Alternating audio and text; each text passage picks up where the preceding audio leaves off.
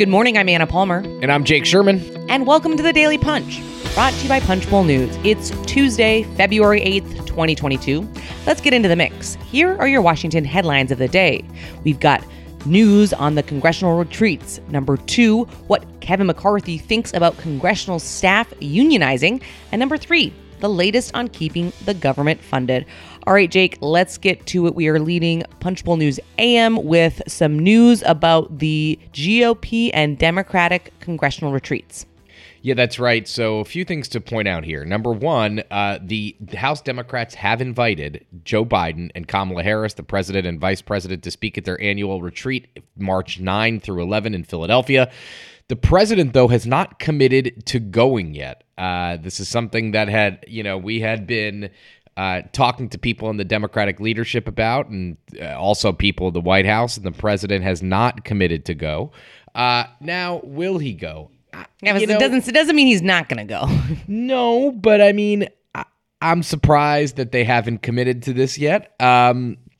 And so were a bunch of our sources. So we thought it was worth kind of laying a marker here. This is a month away, a month from tomorrow, I guess that is. And we'll be there. Some news on us being there pretty soon. And, typically the president would go to this. The president of, it's the House Democratic majority. This is a president of their own party. So you got to guess that they go. You think so, Anna?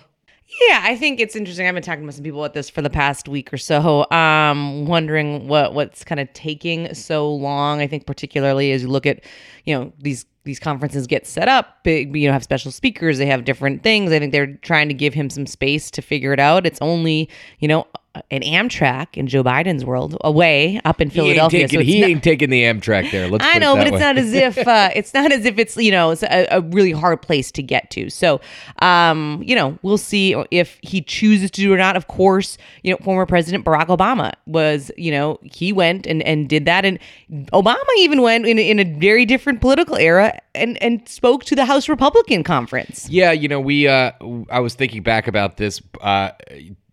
George Bush went to talk to House Democrats. Barack Obama went to talk to House Republicans.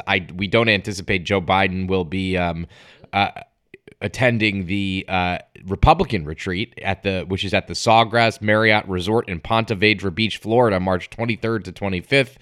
I don't think House Republicans would be too interested in hearing from Joe Biden at this one, Anna. Yeah, doubtful that he's going to get the the call to attend that, but something we're going to be following pretty closely. We will, as you said, be at both of these retreats, giving our readers and subscribers all the latest news coming out of them. Let's move on to the number 2 story of the morning for us. What Kevin McCarthy has to say about congressional staff looking to unionize. This has been something that we've been following really closely, and there's kind of a growing buzz of discussion among aides on Capitol Hill about whether they can or how they will unionize. This has been allowed for more than 25 years, but it's never gained steam. Certainly not in the last, as long as I've been covering the Hill. This seems to be the most momentum that I've ever seen. Yeah, so we have seen an uptick in discussion about congressional aides unionizing, which is noteworthy to say the least. Nancy Pelosi is in favor of congressional aides unionizing, as is Chuck Schumer. There are a lot of hurdles here. Both chambers would have to pass a resolution. It would just be incredibly complicated. That's not to say it won't happen. We're not seers, Anna. We can't predict the future. At least we'd be in a different business if that was the case. Yeah, I wouldn't mind being a seer. If I could find out who's winning the Super Bowl this week, I would. Anyway. I don't know whether the unionization effort will be successful. I would have to guess that listen, we could say definitively it's a long way away. I caught up with Kevin McCarthy, the House Minority Leader, and possibly, if Republicans take back the majority, the next Speaker of the House. I asked him if he was in favor of Hill aides unionizing. He said no, he doesn't believe it would be good for government. So that is, it's a big deal. I mean, if Hill Aids unionized, could House Republicans undo that if they got into the majority? I think that's certainly a possibility. No surprise there that McCarthy, who is anti-union for the most part, I would say, is against that. I mean, there's also some practical issues that Republicans see. I got an email from a Republican, Anna, the other day about this, and this is kind of interesting. I don't think I even told you about this, but this person said to me, you know, if personal offices unionize, or if aides on the Hill unionize, like what happens? So this is an example somebody gave me. Like, let's say a member of Congress, God forbid, was pulled over for a DUI or had a stroke, but a personal office spokesman said, hey, I'd love to issue a statement, but I'm not allowed to interact with the press until 9 a.m. tomorrow morning. So things like that. This is, again, a Republican who said this to me. So just for context, Republicans are not, terribly hot on union rights. So if habit of leadership and floor staff unionize, and this person said, oh, you want to hold a cloture vote at 1 a.m. so we could complete this bill by Christmas? That sounds great, but I can't provide services at that hour. Again, I don't know, man. I don't know. I think that's going. There's plenty of unionized companies that figure out how to keep the power on, no doubt about it, and the water running and businesses going, whether or not they run in a 9-to-5 office or a 24-hour cycle. So I think there's no question about that. There. I just, it would be interesting to see how a union is. I completely agree with you. I'm not suggesting that that's the case. I'm just giving one side of the equation from a Republican who is presumptively anti-union. But that all said, the interesting thing, Anna, is like, how does the Capitol is a really complex place where there are 535 bosses who are the principal employers of I don't know, thousands, tens of thousands of people. It would be, figuring that out would take a while. You know what I mean? Like, it would take a while to figure out how a union would work. It would just take a pretty long time.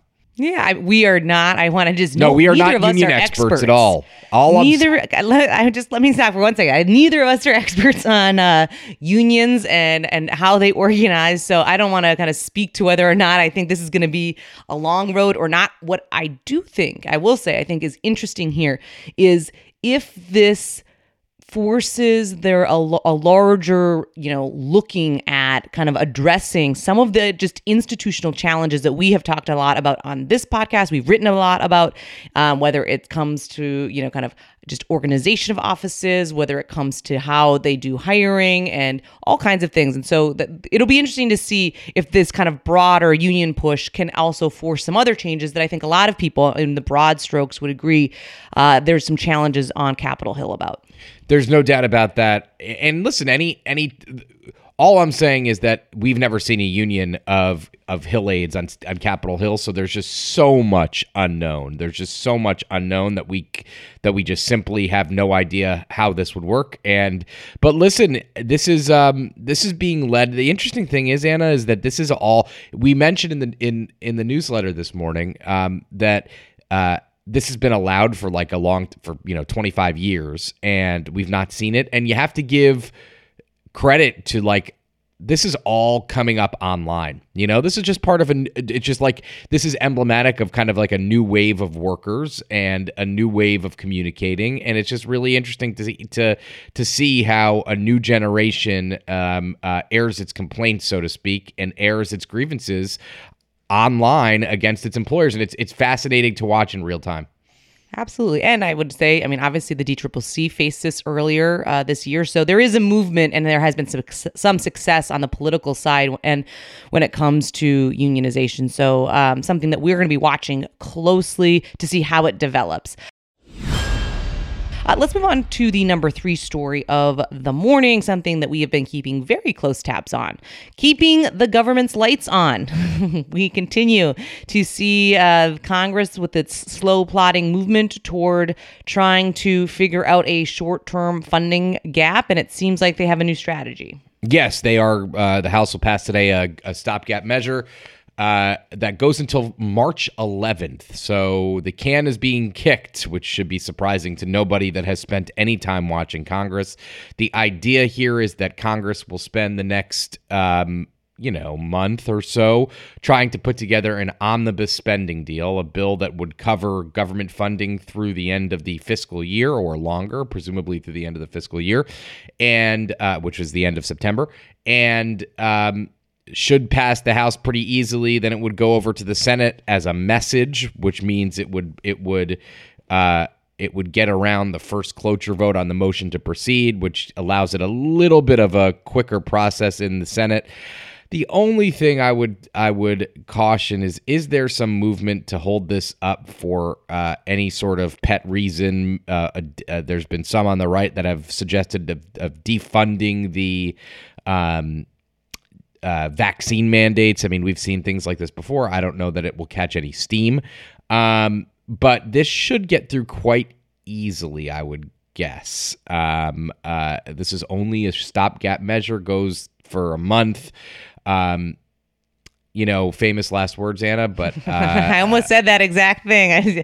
We'll see, because with Congress, oftentimes the easiest path is not the route that they take. Obviously, as that bill kind of gets its way forward, the appropriators are still working on that omnibus covering 12 annual spending bills, which that legislation is going to be thousands of pages long. And there's a lot more complexity there in terms of, what else might get attached to it. Is there disaster aid? Is there something around COVID relief funding that is going to certainly kind of complicate, if not jam up, that entire process?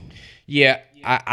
We spoke to Richard Shelby, Senate Appropriations Ranking Member, yesterday, and other people on the who are involved in the negotiations, who suggested they are close to an agreement on a larger package that would fund government, an omnibus package. They still haven't gotten a top line number, but they say they are closer. Famous last words, but they say they are pretty close to an agreement. So we'll have to see where that ends up. Perfect. All right. With that, thanks so much for listening. We appreciate it. Leave us a rating and review. Share the Daily Punch. It's the best way for folks to find out about us. You can also subscribe to Punchbowl News at punchbowl.news. Have a great day and stay safe.